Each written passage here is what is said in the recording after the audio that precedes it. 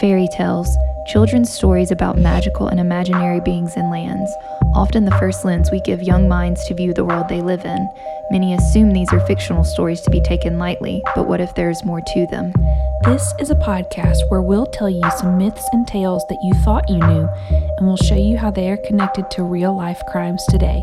This is Scary Tales, where the stories of your childhood meet real-life horror.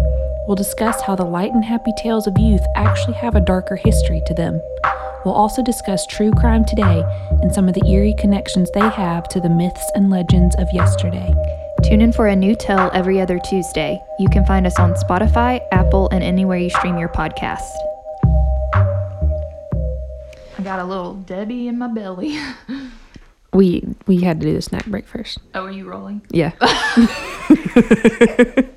Yeah, You want me to cut that or not? No, it's just what it is. We did the snack break beforehand. We just exposed ourselves. We get too excited about what the snack break is, and so we have to record that first. And so now but we still put it in the middle for you guys because y'all need a little break in between. Yeah, but it's good. It is so good. You just buckle up. You're welcome for all the beautiful snack recommendations because we stay on top. This is a good one this week. We're not going to say anything else about it, though. Nope. You got to wait till at least halfway through the show. But next week is Valentine's Day. It is. We did not try Valentine's candy for our snack break, so we didn't do all that. No, we did something way better. Yeah. So Valentine's Day is next week, so we thought we'd talk about Valentine's Day. Yes. We already talked about Cupid.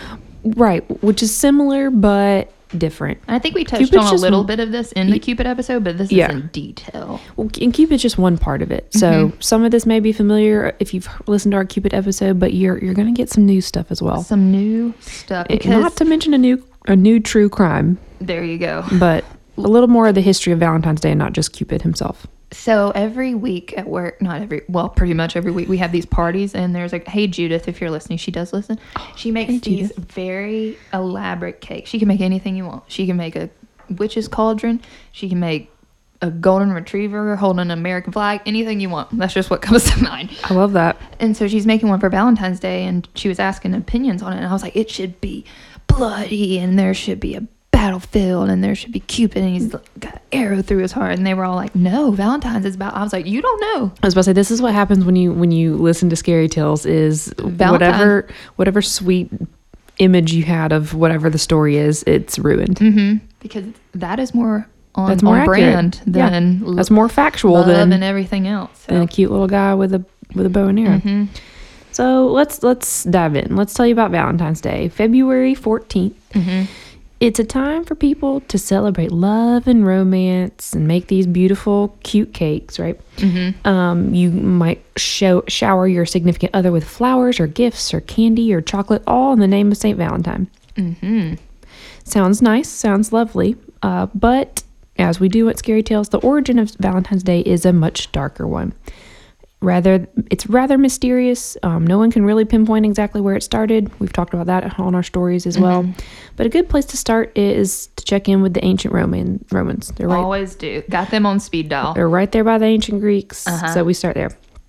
In ancient Rome, from February 13th to February 15th, the Romans celebrated a festival of Lupercalia. So it's a festival to purify the city and promote health and fertility. Lupercalia was known as Dies Febratus after the purification instrument called Februa, which also is a month that sounds like the month of February. Right, that's where they get it from. Our month of February is named after a purification instrument. What is name a what is a purification? I don't know. Define that. I don't know, but just knowing us, it just purification instrument. I don't want to think about it too hard. Yeah. We're not going to talk about it. I imagine it's sharp and pointy. Yeah, just the rest of this, that lends well to what's about to happen. So this is the basis of the month name Februarius, purification instrument. This festival started with a sacrifice. So the priest of the god Lupercus, called the Luperci or Luperci, would strip down butt naked in preparation to go and slaughter goats and dogs in what was known as this Lupercal, but a lot of Latin words here.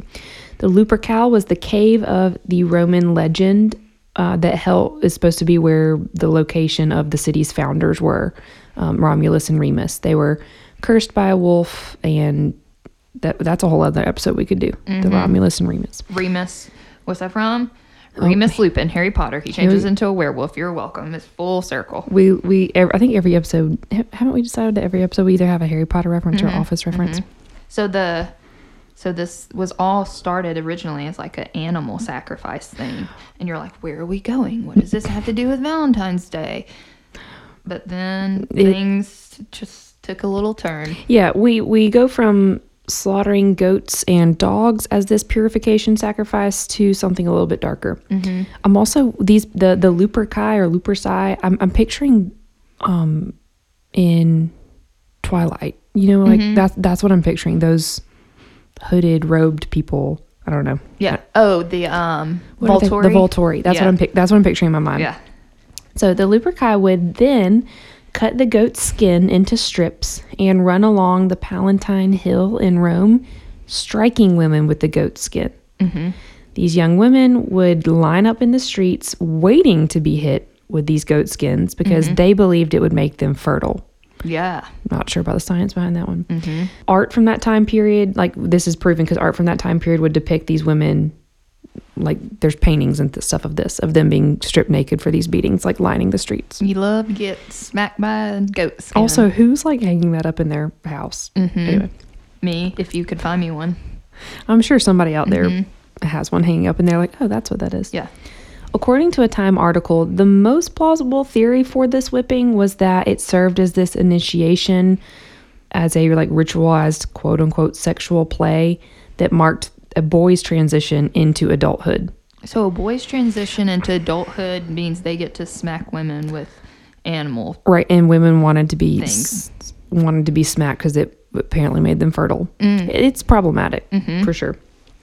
So go back to that picture.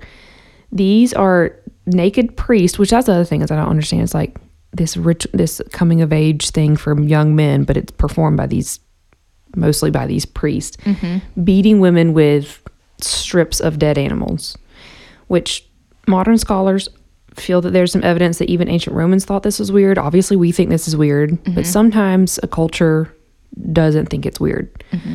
But there were some people back then that were like, hey. Rightfully so.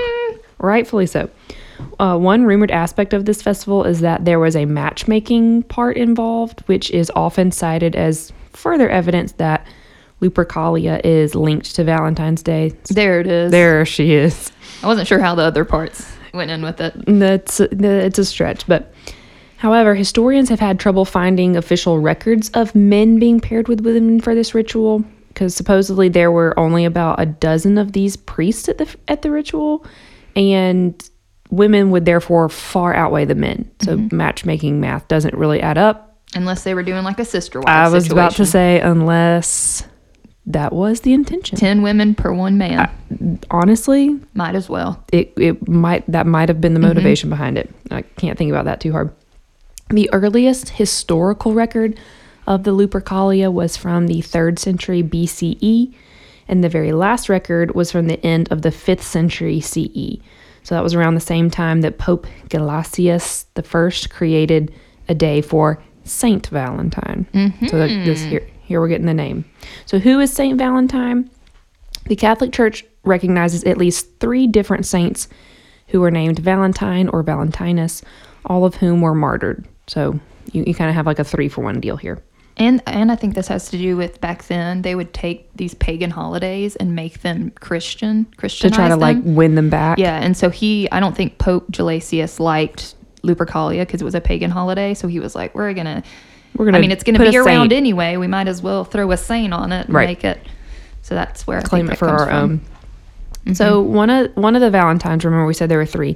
One of the Valentines was a priest who served during the 3rd century in Rome. And around this time, Emperor Claudius II declared that single men made better soldiers than married men with families. I guess because the married men didn't want to fight hard and because they didn't want to die. I don't know. They wanted to go back to their families.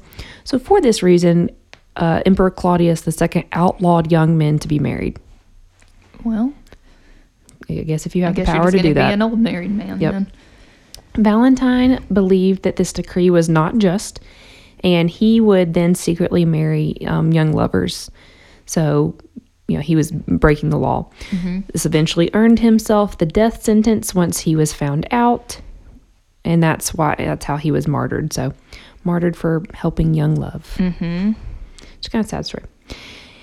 It gets sadder, though. Valentine was arrested and dragged before the prefect of Rome, who condemned him to be beaten to death with clubs and then have his head cut off. And this supposedly happened on February 14th. There you have it. On or around the year 270, which that blows my mind, but yeah. February 14th. There it is. Other stories suggest that Valentine may have been killed for attempting to help Christians escape the harsh Roman prisons where they were often beaten and tortured. That's nice. Probably maybe a more likely story. And then another legend surrounding this Valentine figure is that while in prison himself, he fell in love with one of the guards' daughters. And before his death march, before he was walked out, he supposedly wrote the girl a note and signed it, "From your Valentine," which we still sign notes from Valentine's today. I see. That's the more romantic version. There's a lot of lore here. Probably not as likely. Fast forward a little bit, by the Middle Ages, St. Valentine became one of the most adored saints in England and in France. It was a common belief that February 14th was the beginning of a bird's mating season, so they looked at nature.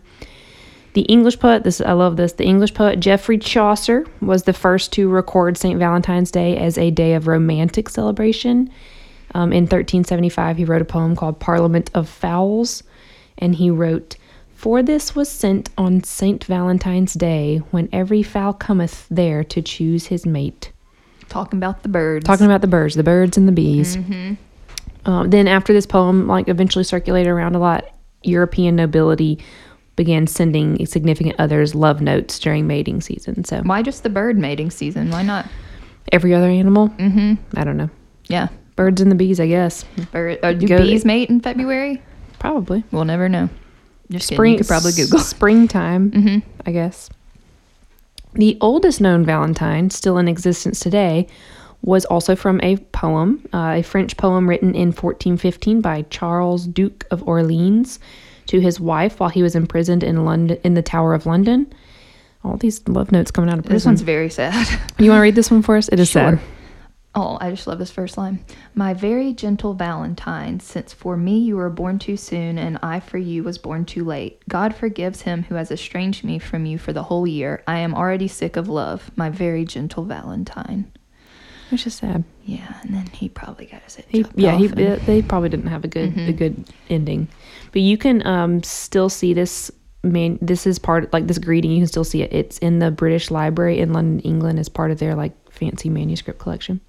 So, several years later, it is believed that King Henry V hired a writer named John Lydgate to compose a Valentine note to Catherine of Valois. You got money when you can hire someone. I mean, a Hallmark. famous poet. Yeah, this is the first Hallmark. I just call Hallmark up and I'm like, write the best greeting card you've ever done. So speaking of Hallmark, eventually by 1900, printed cards began to replace these handwritten love letters due to improvements in printing technology. So thanks Industrial Revolution. I also read so they became more accessible.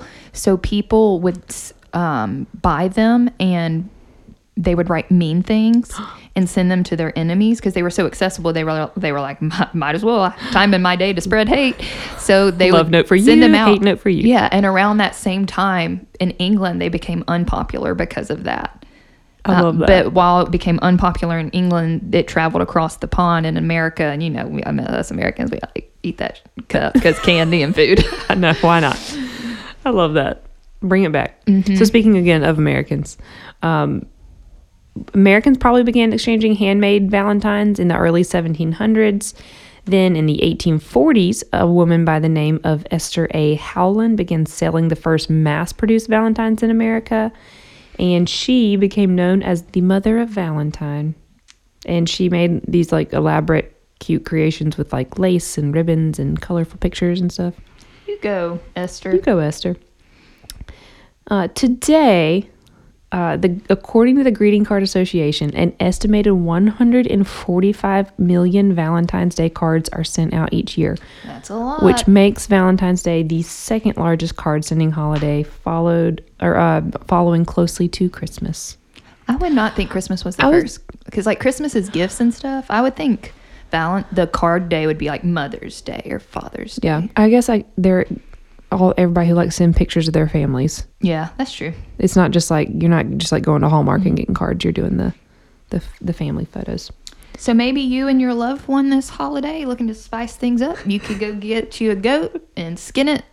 Don't do that. And then whack her with it. And then or just go to Hallmark and get you a card and get her some of our snack. Just hold on. Perfect segue. You're going to want to get her what our snack break is. Forget the candy, forget the flowers, forget the chocolate. You're going to want to get her what we had for snack break. Yes, you will. We'll see you in a sec.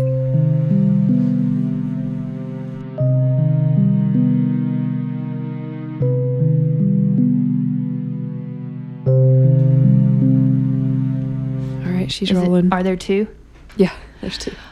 This is the most ultimate snack break we've ever had. For many reasons. Many reasons. First of all, we have two different snacks. We do. A double snack break. For weeks now, we've been in search of the Little Debbie ice creams. I don't know if y'all have seen them. We were only able to find 3 of them. Yeah, and didn't you say the first time you looked at Walmart, they were all sold out? I just didn't see any, so could be. So today we have the Swiss Rolls ice cream, the oatmeal cream pie ice cream, obviously. We're really excited about that one. And the Cosmic Brownie ice cream. Again, Little Debbie probably not going to sponsor us because we said how poisonous their snacks are, but they know their snacks aren't good for you. We don't know about their ice cream, though. Could be. The verdict's still out on the ice cream. Okay, which one are you trying first? We are gonna try the Swiss Rolls ice cream. Do you like Swiss Rolls in general? I think so. I'm predicting this one's just gonna taste like some good. Oh! Just put it straight in the microphone. Don't let that melt and drip. Yep, I got it. We got it. Oh, yep.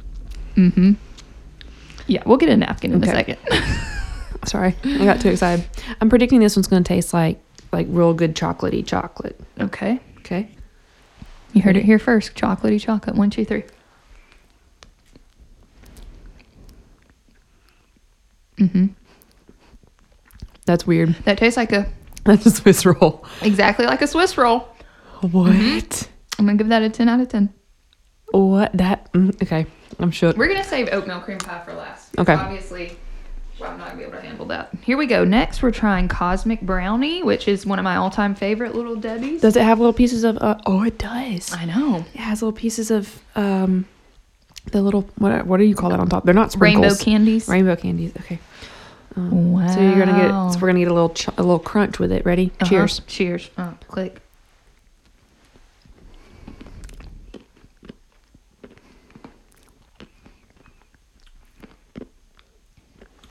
I think because it tastes similar to the other one. But the difference is you've got the little pieces of candy in it. Mm-hmm. But the other one, I know it's chocolate, but it tastes like Swiss roll chocolate. Also, just looking at these side by side, it looks like a Swiss roll. It looks fluffy. I know, right? Okay. Delicious. Okay, this one I'm not even going to be able to contain because we all know my love for oatmeal cream pies. I don't even know what to begin. I have no predictions for this. Good. Oh my goodness. I get my scoop, and then Hannah gets her scoop, and then we cheers. And this has little pieces of the cake in it. I know.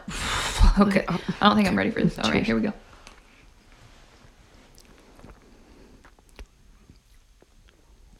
Yep. Creamy. That's so weird. Creamy, delicious. You need this big old chunk right now. I got one. Did you? Mm-hmm. Get you another one. Thank you. Did you get it? I don't know, but I'm gonna. Oh. Wow. Mm-hmm. She came to play. 10 out of 10 recommend that. The last thing we got, completely unrelated. I think they've had these for a while. I've never seen them. But this is not completely unrelated. Isn't this a Little Debbie? Yeah, another Little Debbie is the peanut butter oatmeal cream pies, which I have never I did not know that existed. So here, ASMR. We also got these Little Debbie sponsor us. We're your biggest fan. I'll eat it. I don't care what you put in it. It smells amazing. Oh, wow. Peanut butter smell. Okay. Ready, go. Let it go. Oh, and I just know the filling's peanut butter too. I know. Peanut that butter. tastes like the best peanut butter cookie I've ever tasted. Yeah, I mean it's like your grandmother's peanut butter cookie with peanut butter cream filling in between. Okay, well this might be my new favorite. This might be the best snack break we've ever had. It is. Little Debbie, again, sponsor us. And yeah, that's all I got to say. We're speechless. We're speechless. Speechless. Well, we can't even do the second half of the podcast because we're so speechless. Well, I'll just be sitting here. That's fine. This is the end of the show, guys. Thanks for tuning in. And goodbye. Just kidding. It's not. Please stick around. We do have more, but it's so good. Bye.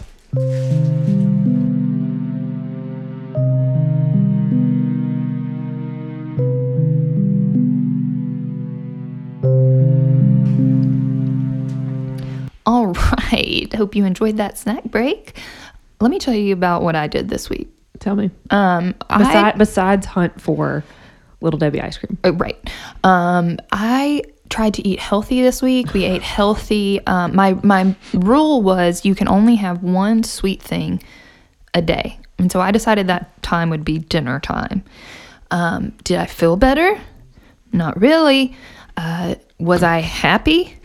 No. Also not really. No, I wasn't. So I guess we'll do it again this week because I don't want to have diabetes in the future. Well, but we just. But I think I just gave myself diabetes. We just had during that snack break. 3 tubs of ice cream and a box of peanut butter oatmeal cream pies. Ooh, those are good. So if you good. haven't gotten them. Also, we forgot to mention we're still on the hunt for the honey bun, the zebra cake, and the strawberry. I never ate the strawberry shortcake growing up, but no, but I imagine that ice cream is really good. I bet it's like a really good strawberry ice cream. And then I don't really know what I picture zebra cake to be, but then the Nutty Buddy. Didn't we say? Oh, Nutty Butter, the Nutter Butter. Isn't that one? I think we made that up, but that would be good. They need to look into that. If somebody needs to get on that. Chocolate peanut butter crunchy, done. I like how this isn't even the snack break, but it's not. Extended version of a snack break. Just too excited. True crime. What do you think about the true crime? How are we going to relate it to Valentine's Day? Well, based on first part, there's lots of different ways you could go with this. Right. Well, it doesn't involve goats. No. Or slapping women with goat skin paraphernalia. It's just a murder that happened on and around Valentine's Day. Also good. Between two and sad. I mean, they're all sad, but especially on Valentine's Day. Between two lovers, as it were. So today we're talking about the murder of Tara Lynn Grant. So it's February 14th, 2007. I'll take you back in a little time travel machine. They didn't have Little Debbie ice cream back then. They did not. We've come a long way. They were missing out. Tara Lynn Grant had failed to return home from work, and news of the missing wife and mother of 2 quickly made headlines. Stephen Grant, Tara's husband, was on the local news almost daily, making very tearful, sometimes angry pleas for his wife to return home. But after a little digging, the police quickly find out that there was a 5-day discrepancy of when Tara actually went missing and when he reported her disappearance to the police. So, Yeah. So who was Tara Lynn Grant and what happened to her? Well, Tara was born in Michigan in June of 1972, and she grew up on a farm. Her sister Alicia had this to say about the farm. She said, this is just life goals. We had old McDonald's farm to a T. We had everything. Horses, sheep, cows, pigs, goats, guinea pigs, rabbit. That actually says guinea hens, and I'm not real sure what that is. Maybe she had guinea pigs and hens. Or she had something called a guinea hen, and I'm not even sure what that is. Rabbits, chicken, turkeys, geese, you name it, we had it. That's the dream. Yeah, I would like that. But after college, she settled down and found a new home in the more suburban Detroit, Michigan. It was while she was there that she met a man by the name of Stephen Grant. Stephen had actually recently dropped out of school, and it is said that the two were total opposites. We'll post pictures on the Instagram as always, but Tara was very beautiful ambitious, and super smart. And Stephen, hindsight's 2020. Yeah. But nobody really had anything nice to say about Stephen. Which is a red flag. Yeah. I can say this because, well, no, I don't want to give it away, but he's just not the most handsome man, and he doesn't really have anything going for him. But for whatever reason, Tara said, okay. She said, I can get my own coin. I can do my own thing. I don't need a man to do that, so we'll go with you.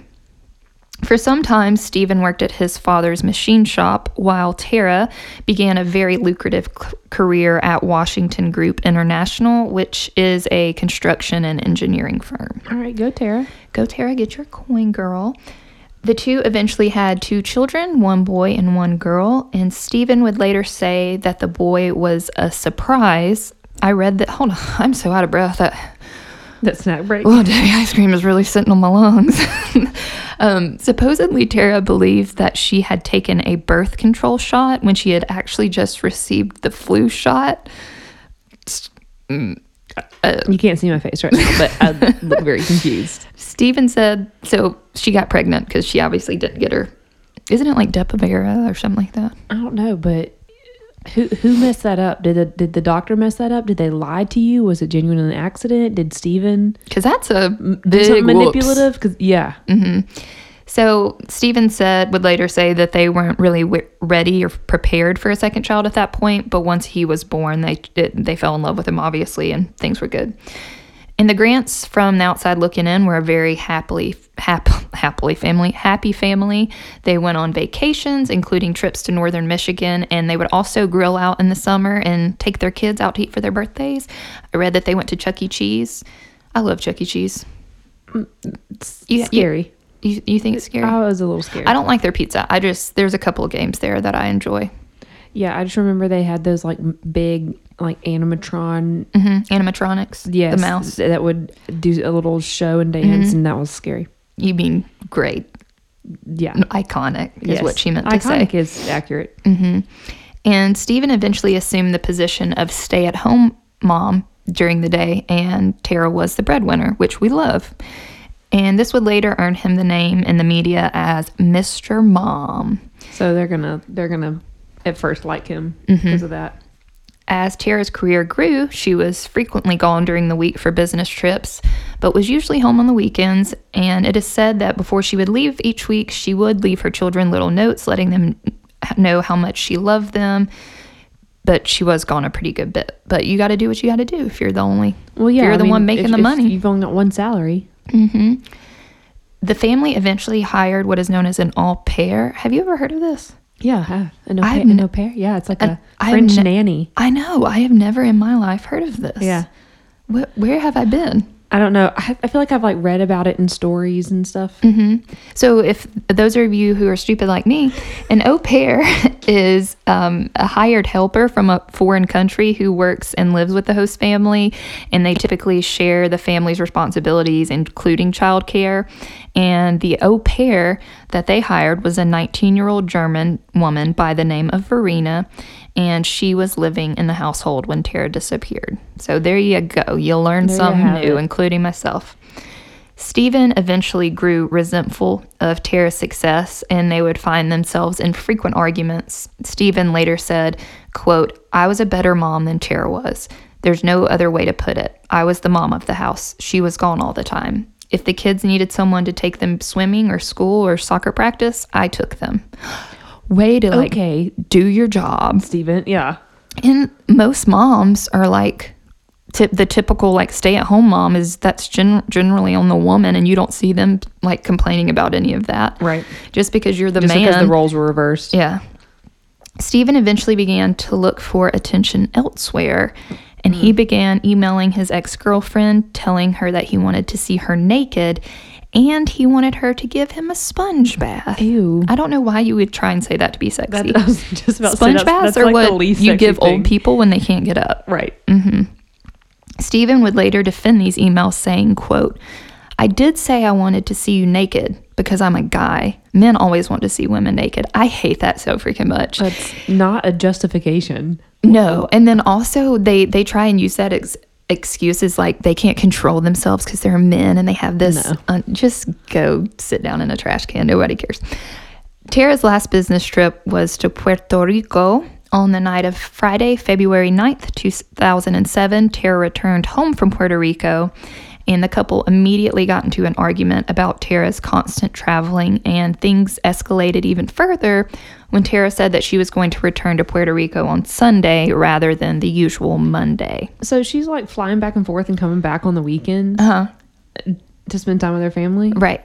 Right. And he's going to be mad. Hey, I know you're earning money for us and coming back on the weekends. But yeah. Steven's a jerk, Hannah. Yeah. I didn't like him from the start. After this argument, Steven said that he heard Tara talking to someone on the cell phone. She then walked outside with her luggage to a black bar service sedan. What is a black bar? Did I get that? Is that a typo? I don't know, but I imagine this is 2007, so I don't think we have like Uber or Lyft or anything like that. So this is probably like a car company. Yeah, it's probably maybe like it's got that bar at the top that has like the light up thing, like a taxi. Oh, okay. Maybe. That makes sense.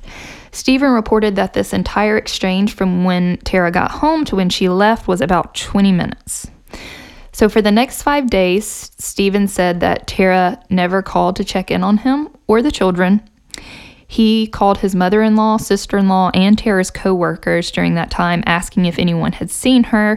And he also left frantic, sometimes angry messages on their voicemails. And they have these voicemails from February 10th and February 11th that he was calling all of these people.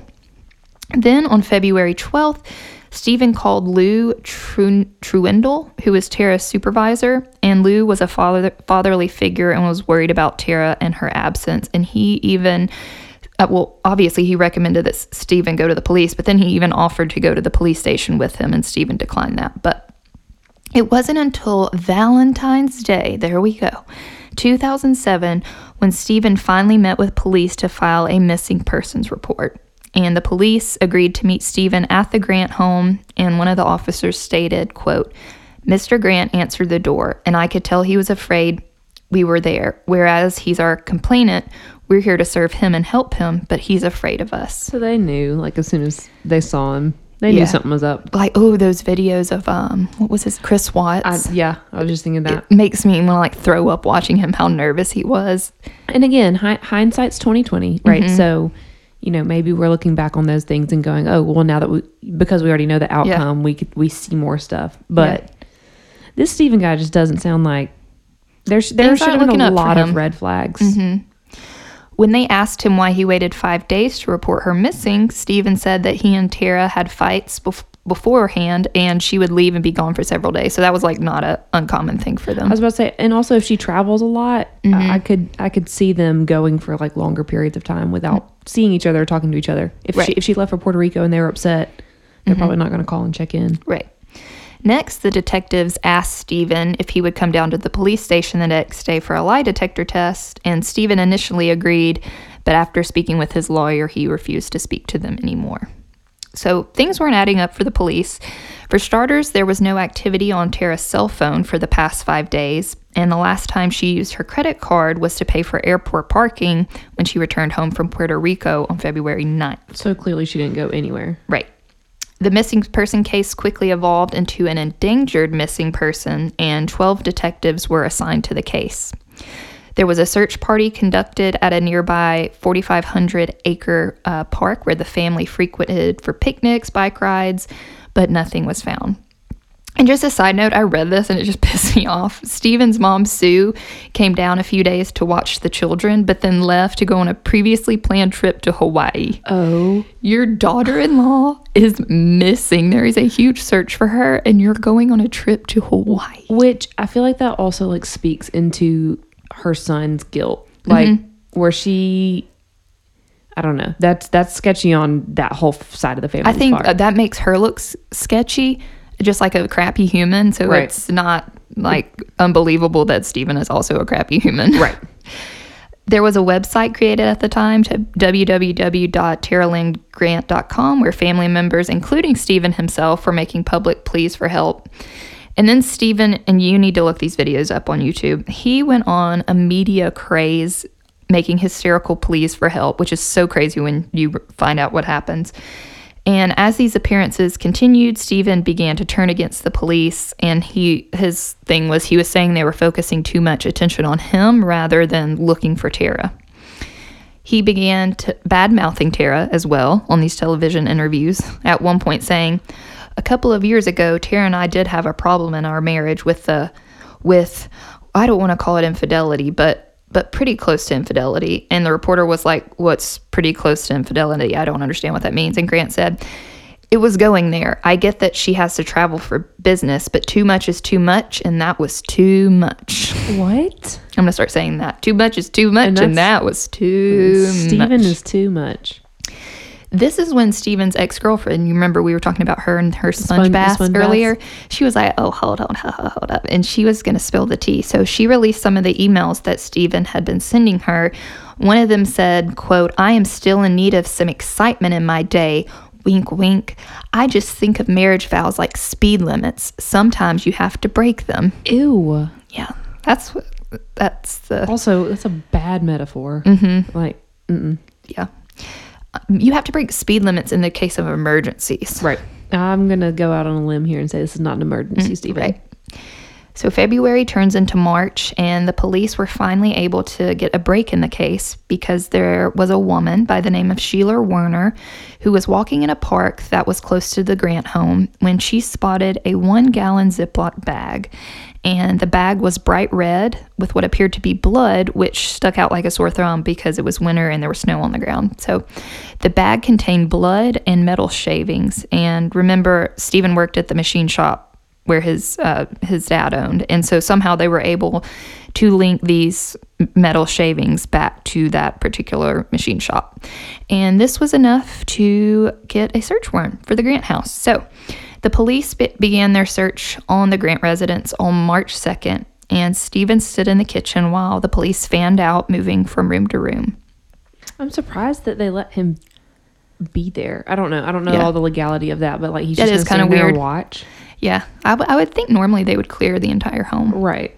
But Stephen's not going to be there for long. You'll see. Oh, good. The search warrant covered, quote, latent fingerprints, blood samples, hair samples, animal hair, stained clothing, fibers, and other trace evidence which corroborates the crime.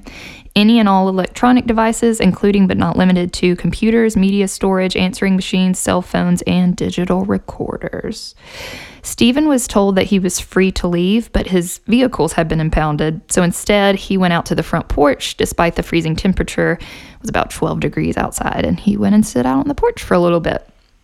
While on the porch, he called his mutual friend, Tara, his mutual friend, Mike Zanlungo, and he asked Mike to come and pick him up. And Mike agreed, and Stephen grabbed the family dog, which was a shepherd retriever mix named Bentley. And I love that you did include that detail. You're welcome. I always will. He headed out with old Mike. And Mike reported that Stephen was acting very sus and paranoid. While they were driving, Stephen thought that certain cars were following them. And Mike eventually said, "What's going on? You're not acting like an innocent person." Bold. Go for it, Mike. Just go ahead and say what you feel. Eventually, Stephen said that he had something to confess, and he told Mike that the police had taken his computer, and on that computer were emailed communications, flirtatious ones between him and Verena, the couple's au pair. Right, that's where my mind went at first when he was like starting to get like cheating, and he talked to his ex-girlfriend. I was like, normally it's the nanny. Yeah, and I think I talk about it more later, but they did have a relationship. Not surprising. They didn't go all the way supposedly, but they also went gross, 'cause enough. wasn't she like 19? Okay. Mike was honest and basically said, like, my guy, this doesn't look good for you.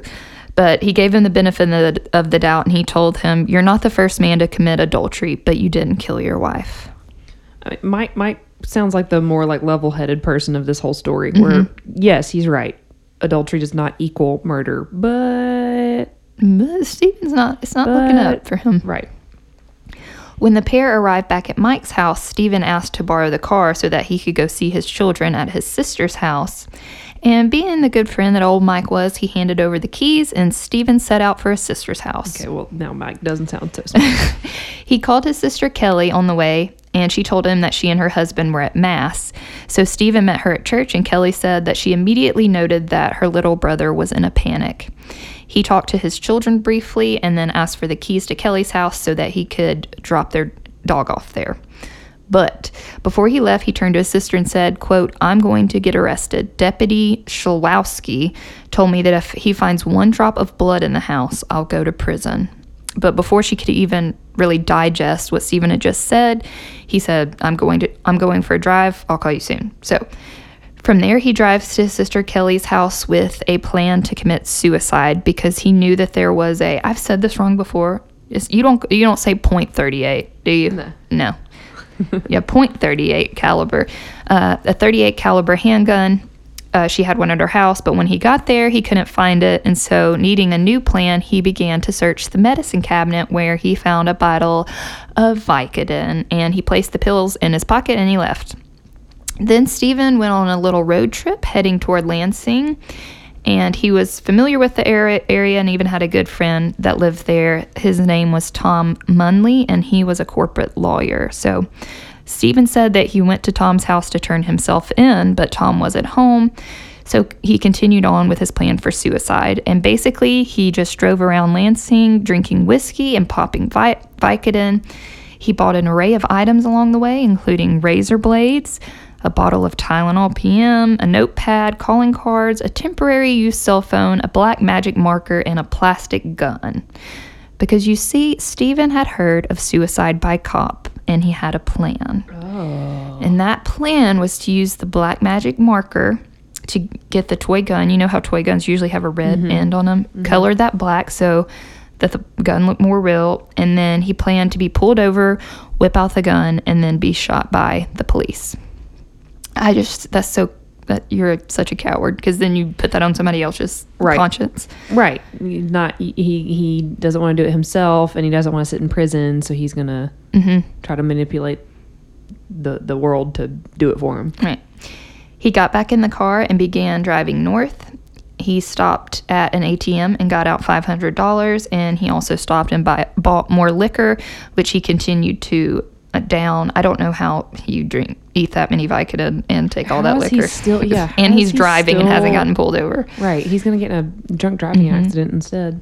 He made several calls, one to his sister and one to Verena in Germany. And meanwhile, back at the Grant home, investigators weren't finding much evidence to begin with. There were tiny drops of dried blood in the floor in the family room by the fireplace, and there was also a blood stain in the basement wine cellar. And police gathered up all the electronics and a loaded 9mm Ruger pistol. But there was another crew of extra officers and investigators who were wasting time in the garage to keep warm until it was their turn to take over.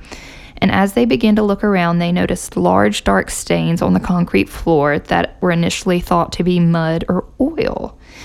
But then they turned their attention to a large green container labeled kids' clothes. And that container, when they eventually, the initial meeting with Stephen was at the house. Yeah. They hadn't seen that there, and so that caught their eye. And so one of the officers removed the top of the container to find a mass of black plastic bags stacked on top of one another. And he went to poke the bag, and it felt soft, like it gave way. It didn't feel like clothes. It felt weird. Yeah. But something in his gut told him to look further, and one by one, he began to open up the bags, and he came across one bag that was clear and smeared with what looked like blood. And he used his flashlight to take a better look, and what he initially mistook as a deer carcass was actually a bag of bloody clothing, including a woman's bra. Okay, well, also, why would this guy have a deer carcass in a box that says kids' clothes in his basement? Maybe it was their pet deer. Okay. Yeah, he's saving it for later. Mm-hmm. Upon opening another bag, Tara's whereabouts were resolved because officers found her headless torso laying on its back in the container. Now severed at the top of her thighs, her bottom half was still wearing black pinstripe pants. So the police searched the machine shop where Stephen worked, where they found forensic evidence, including hair, blood, and even pieces of Tara's flesh. Ew, he sawed her. He cut her up. Ew. Mm-hmm. At this point, the police are like, well, where's Stephen? Because remember, they told him to go stand out on the porch. He's on a drunken rampage. Right. So they sent out an APB to the state police surrounding jurisdictions. That's on y'all for letting him go stand on the porch. Like, you didn't send an officer out there with him? Right. Okay. So this was about to turn on to a full-on manhunt. So back to Stephen's little road trip. At 1:30 a.m., Stephen pulled over at a convenience store and called his attorney, David Grime. Stephen told David about his plan to kill himself, and David tried to talk him down, but it was no use, and David would have to call the police and tell them about this conversation. And then Stephen continued to drive until he parked at a Honkers Travel Center around 5:30, where he fell asleep for a little bit, but woke up at 8 a.m. When he woke up, he went into the store, and it was there he saw the headlines on the Detroit News, "Cops search Grant home." And I bet he was like, well, that's not good. At this point, Stephen gets back in his car and drives towards the Wilderness State Park, which is 8,300 acres of undeveloped wooded territory.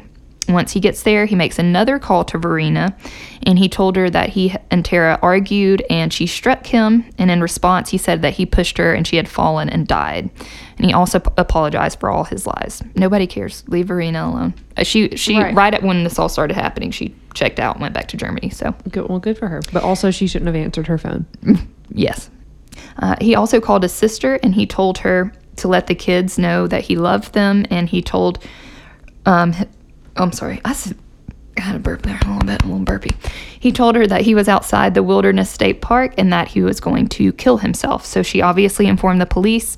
And then when Stephen hung up with her, he sat there, and I just imagined he was struggling on the struggle bus trying to write this suicide note because he is high on Vicodin and liquor. Alcohol. And the suicide note to his children read, "Lindsay and Ian, I know that you two don't understand yet what has happened to Mom and I. When you get a little older, Aunt Kelly can explain better. For now, though, just know that I love you both more than anything in the world. Because I don't want to put anyone through more suffering, I have decided to end my life." And I'm sure once they were old enough to understand everything that happened, they were like, good riddance. Yeah. But Stephen then gathered his bottle, cap gun, and a notepad and began his trek into the forest. Keep in mind, it was only 10 degrees outside, and the longer he walked, he began to hallucinate, and he saw his family among the trees pointing their fingers at him and chastising him. Alerted by Stephen's sister, the police arrived at Wilderness Park to begin their search. But given the windy conditions, the dogs that they brought out couldn't even get a scent, and the grounds were so treacherous that they were having to search by snowmobiles, and it was really difficult to find him, so they eventually had to call in the U.S. Coast Guard to assist with search by air. They got in a helicopter, and about 1 hour into Stephen being out there, they were able to find him. And when they found him, he was severely hypothermic and clinging to life, and he was brought to an area hospital where he recovered and was eventually able to give a very chilling confession to police. Is that supposed to be like a play on words because he was hypothermic and gave a chilling confession? He gave a very hypothermic confession to the police.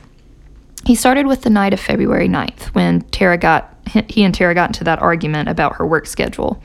He said that Tara slapped him and he slapped her back, knocking her to the floor where she hit her head. She then told him that she was going to take the kids and that he would be homeless, and he said that this enraged him and he began to strangle her. So he reports strangling her for approximately 4 minutes before she was lifeless. And at this point, he said that he knew his life was over and he would end up in prison unless he came up with a plan. So while his kids were sleeping in their beds, Stephen tied a belt around Tara's neck, drug her down the steps, and placed her body in the back of the SUV.